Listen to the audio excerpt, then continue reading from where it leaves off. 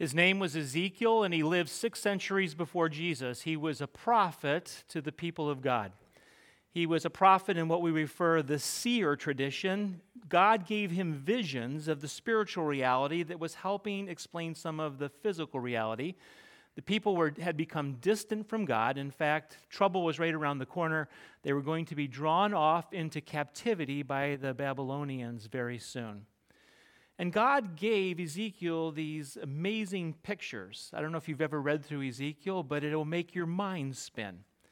In one of the visions, the Lord took him to a precipice and looked down over a valley, and it was filled with dry bones. We refer to today as the Valley of Dry Bones. Now remember, this is a vision. He's not necessarily at a place. He goes down and he walks among them. It's kind of like a spiritual cemetery. It's a depiction of what's going on in the people's lives. And God asks Ezekiel in the middle of the vision, can these bones live? Somewhat of a rhetorical question and maybe a faith question. And Ezekiel, even though he's a crazy one, plays it safe. He says, well, only you know, God. And God says, I want you to prophesy and preach the good news to these skeletons. And this is what you are to say, O dry bones, hear the word of God. As he began speaking in the vision, the bones began rattling. They began coming back together. Flesh and ligaments started going on them. But in the vision, there still was no breath. So there was no life. And the Lord commanded him again, preach to the breath. Speak to the winds. And the 4 winds began flowing in, and the skeletons, covered with flesh, stood to their feet. And Ezekiel said it was like a vast army was before me. And then God gave this interpretation. God doesn't always give us the interpretation to the visions he brings. Sometimes that comes down the road, but he said this, I will put my spirit in my people, and you will live. I, the Lord, have spoken.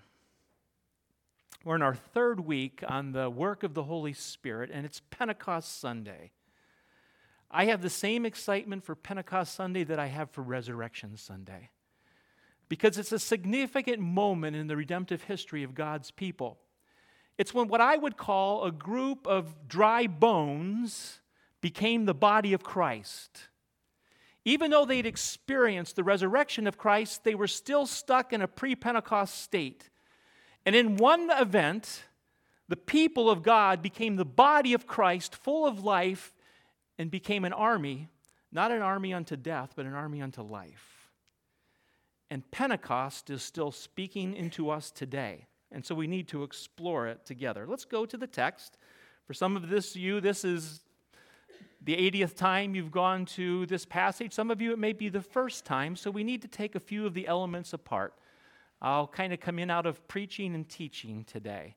I love this passage, and I love how it just speaks of God's presence to us. Verse 1, when the day of Pentecost arrived, they were all together in one place.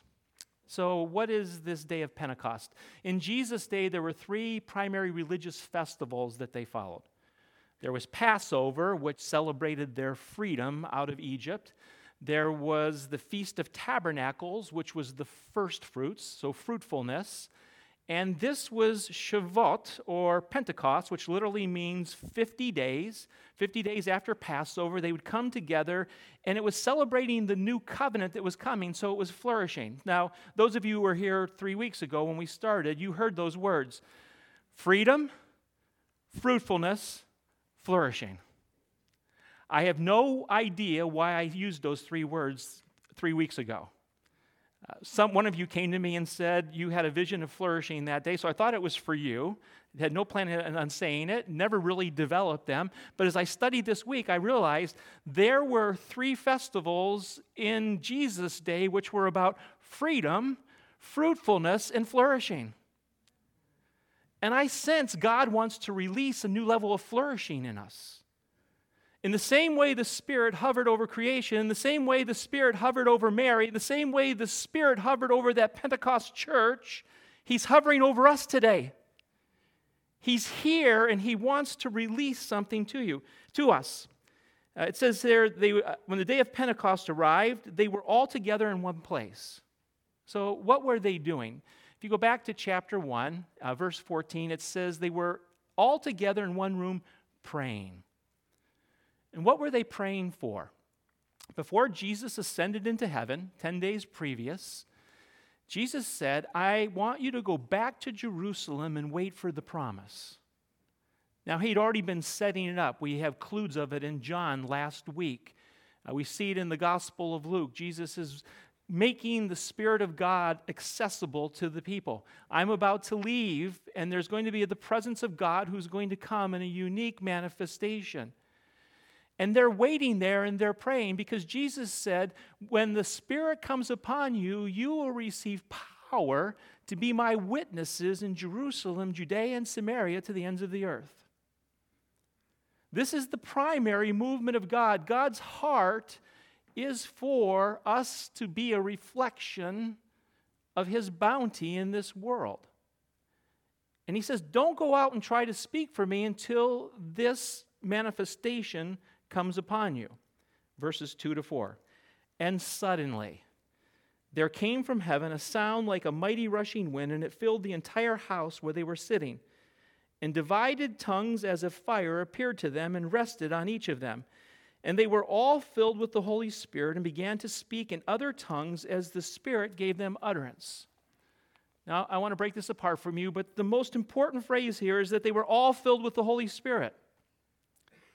Peter's going to preach after this passage, and he's going to connect it back to the prophecy of Joel. And Joel said, in the latter days, I'm going to come to you, and I will pour my Spirit on all flesh. Your sons and daughters, and even your servants are going to prophesy. The manifestation of God is going to come through all people, and they had been waiting for it, and now the Holy Spirit comes upon the people of God in a fresh way. Just real quickly, previously the Holy Spirit was working, but usually through the leaders. Now the Spirit is being released beyond the leaders to all people, that they would become the witness of Jesus Christ in the world. Now there were 3 manifestations. Let me just start here. Why does God manifest by His Spirit? Because He wants us to know that He's working, He's Spirit. Let me just ask you this. Has anyone here seen the wind? You have to think about it for a minute, right? Because you've seen the effects of the wind. You've seen trees blown over. You've seen debris going across the ground. But you've never can say you've seen the wind. Apart from a cold day, have you ever seen your breath?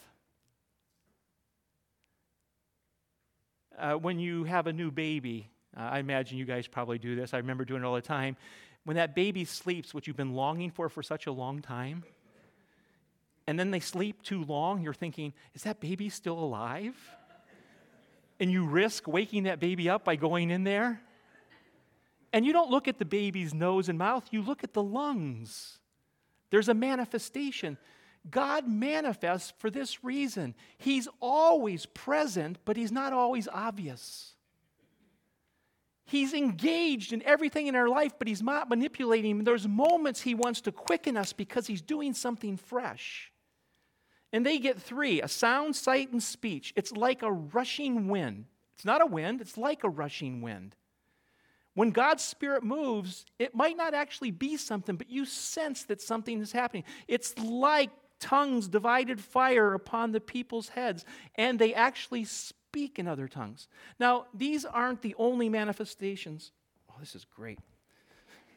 I got lots of time. So I'm not preaching now, so this doesn't count to the end time. I'm going to teach a little bit, and this is not the now what. So those of you who think you're going home really soon, just kind of settle in a little bit. Here's where we're going. God, by His Spirit, manifests in different ways to quicken us. Like tongues of fire, you can get heat. Some of you who have the gift of healing, God will release the gifts of healing of Jesus through you. You'll be ready to pray for something, and you'll get heat in your hand. Happened to me a week ago. Prayed for a person who hasn't been able to exercise for a long time. Got a text from them on Monday saying, I'm on the trail, I'm walking. It was God making me aware that this was what He wanted to do. Some of you will get urges in your back. You know that something's happening. That's the gift of discernment, that there's something spiritual that's threatening in the space. Overwhelming peace will come over us. We've had those moments during communion when we felt light. And you can't explain it. It's not really that you became lighter.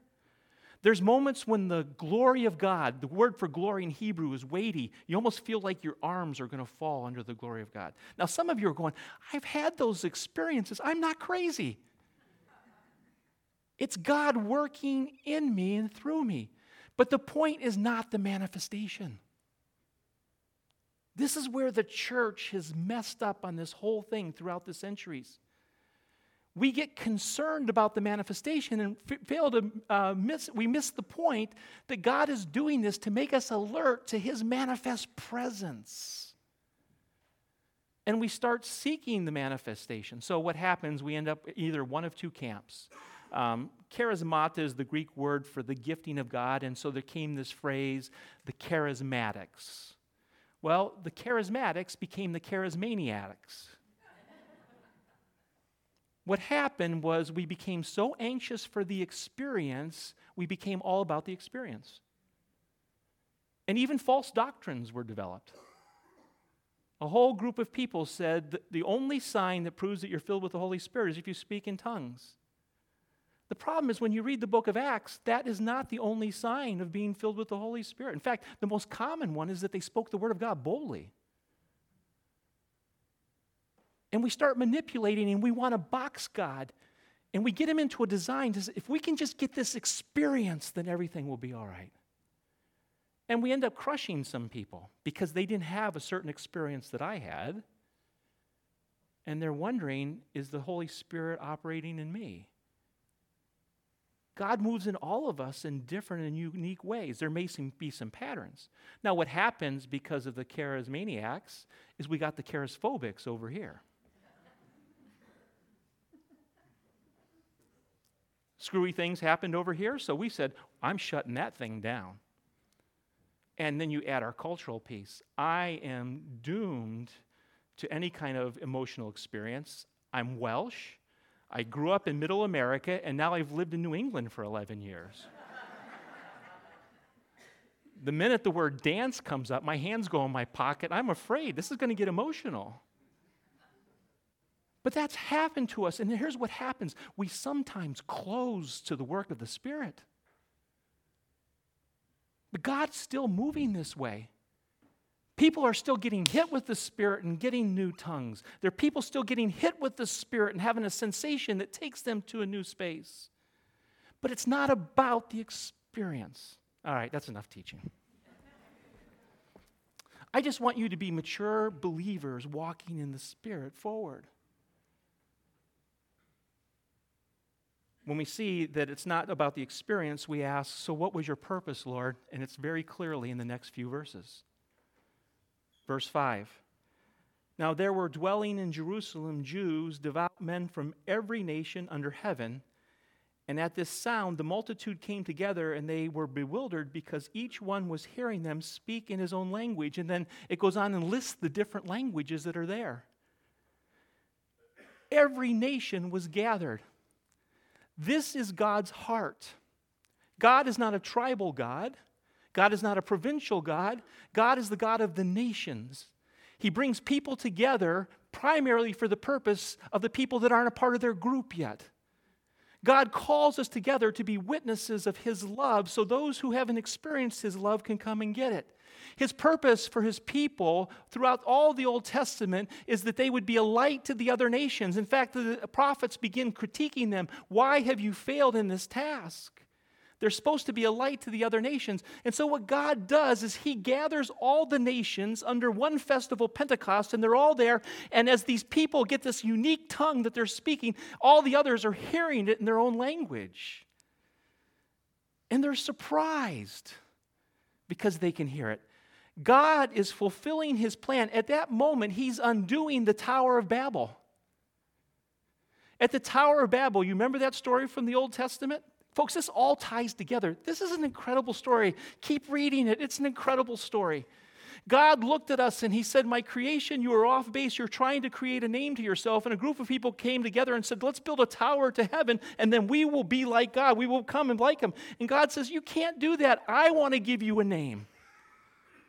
You can't make a name for yourself. So he inflicted them all with different languages, and they spread about. We've been living in division around the world because of our rebellion long ago. And now God says, bring all the nations into Jerusalem, and he has all of them hear a significant message in their own language. I've yet to see someone get divisive. I've heard a lot of division over the gift of tongues. How about the gift of ears? They all were hearing it. And what were they hearing? It says it in verse 11. We hear them telling in our tongues the mighty works of God. God's design for his people is that they would receive power when the Holy Spirit would come upon them, and they'd be witnesses in Jerusalem, Judea, and Samaria, and to the ends of the earth. And God comes upon us that we would be the people that pass his message out to the ends of the earth. This is the so what now, what now? Those of you getting hungry, get ready for it.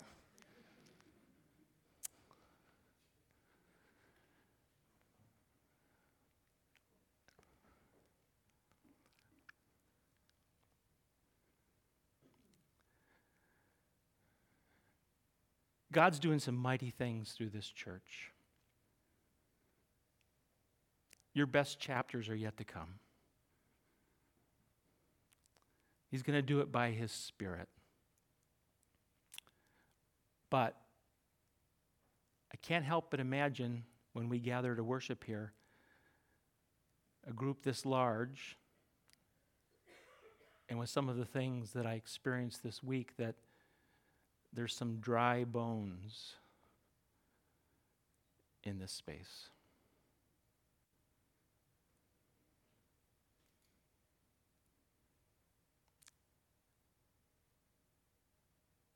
Personally, maybe in your family. I know in our community, in our nation, and the only thing that's going to make a difference is if we will open ourselves to the hovering Holy Spirit.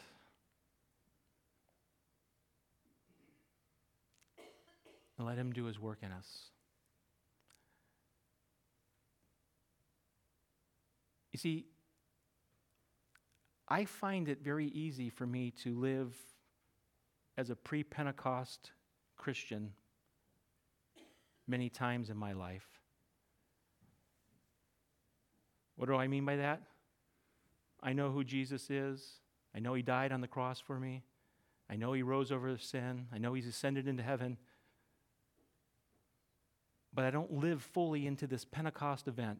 Happened once and for all. It's part of redemptive salvation, but gets repeated in my life every day when I open myself up to the Lord.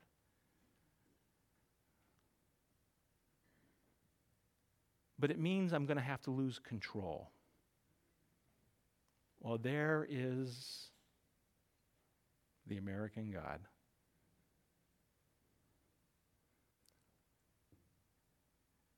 I'm going to tell you, to be honest, don't ask for a filling of the Holy Spirit if you have any fear of looking stupid.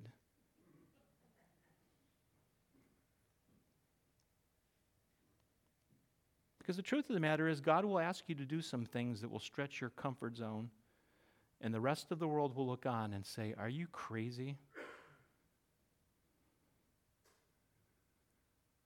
They accused the early church of having drunk wine early in the morning. And even the pagans were prophesying. They didn't know it because they said they've drunk the new wine. Yeah, they were drinking the new wine. It was the Holy Spirit. God will take false prophets and speak his word through them, even when they don't know it.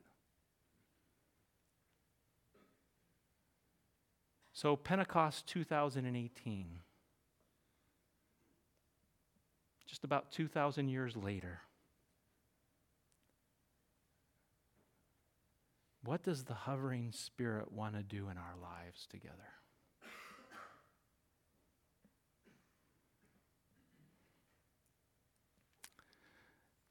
I don't know how many of you watched the royal wedding yesterday. I did. I watched it as far as I could. I DVR'd it because I had a number of ministry things in the morning and knew I was going to go back later in the day.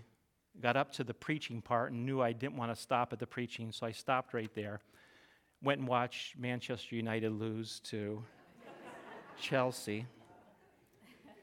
Obviously not filled with the Holy Spirit. Went back and put the wedding on after a full day and got to the best part, the preaching of God's word, Christ crucified and risen. Whew. The vows, you see the love dripping off of those two.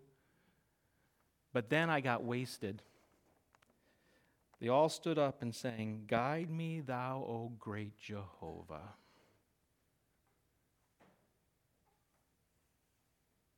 The queen sang it.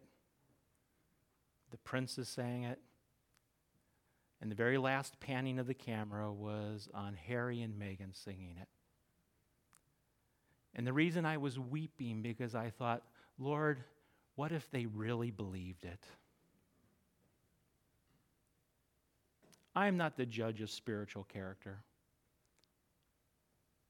But when I see the panning around and the famous people that are in there, I can't help but think our world would be different if all those people believed that Jehovah was guiding us.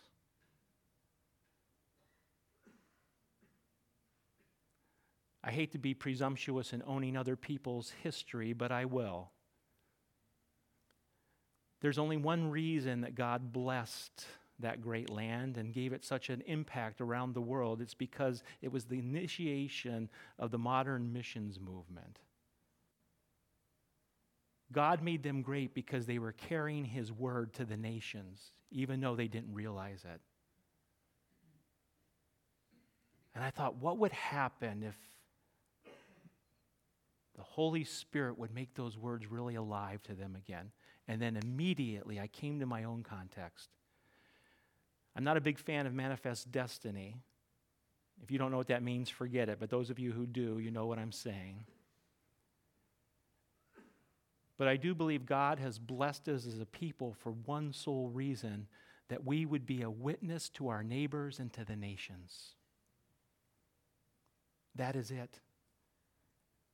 He didn't create this for us to luxuriate in our spiritual experiences. He's made this happen so the glory of Jesus would move out to all nations and all people. That's why I wept. And then I thought this, what if at Stanwich Church tomorrow morning we really believed that the Holy Spirit were hovering over us and we really lost control?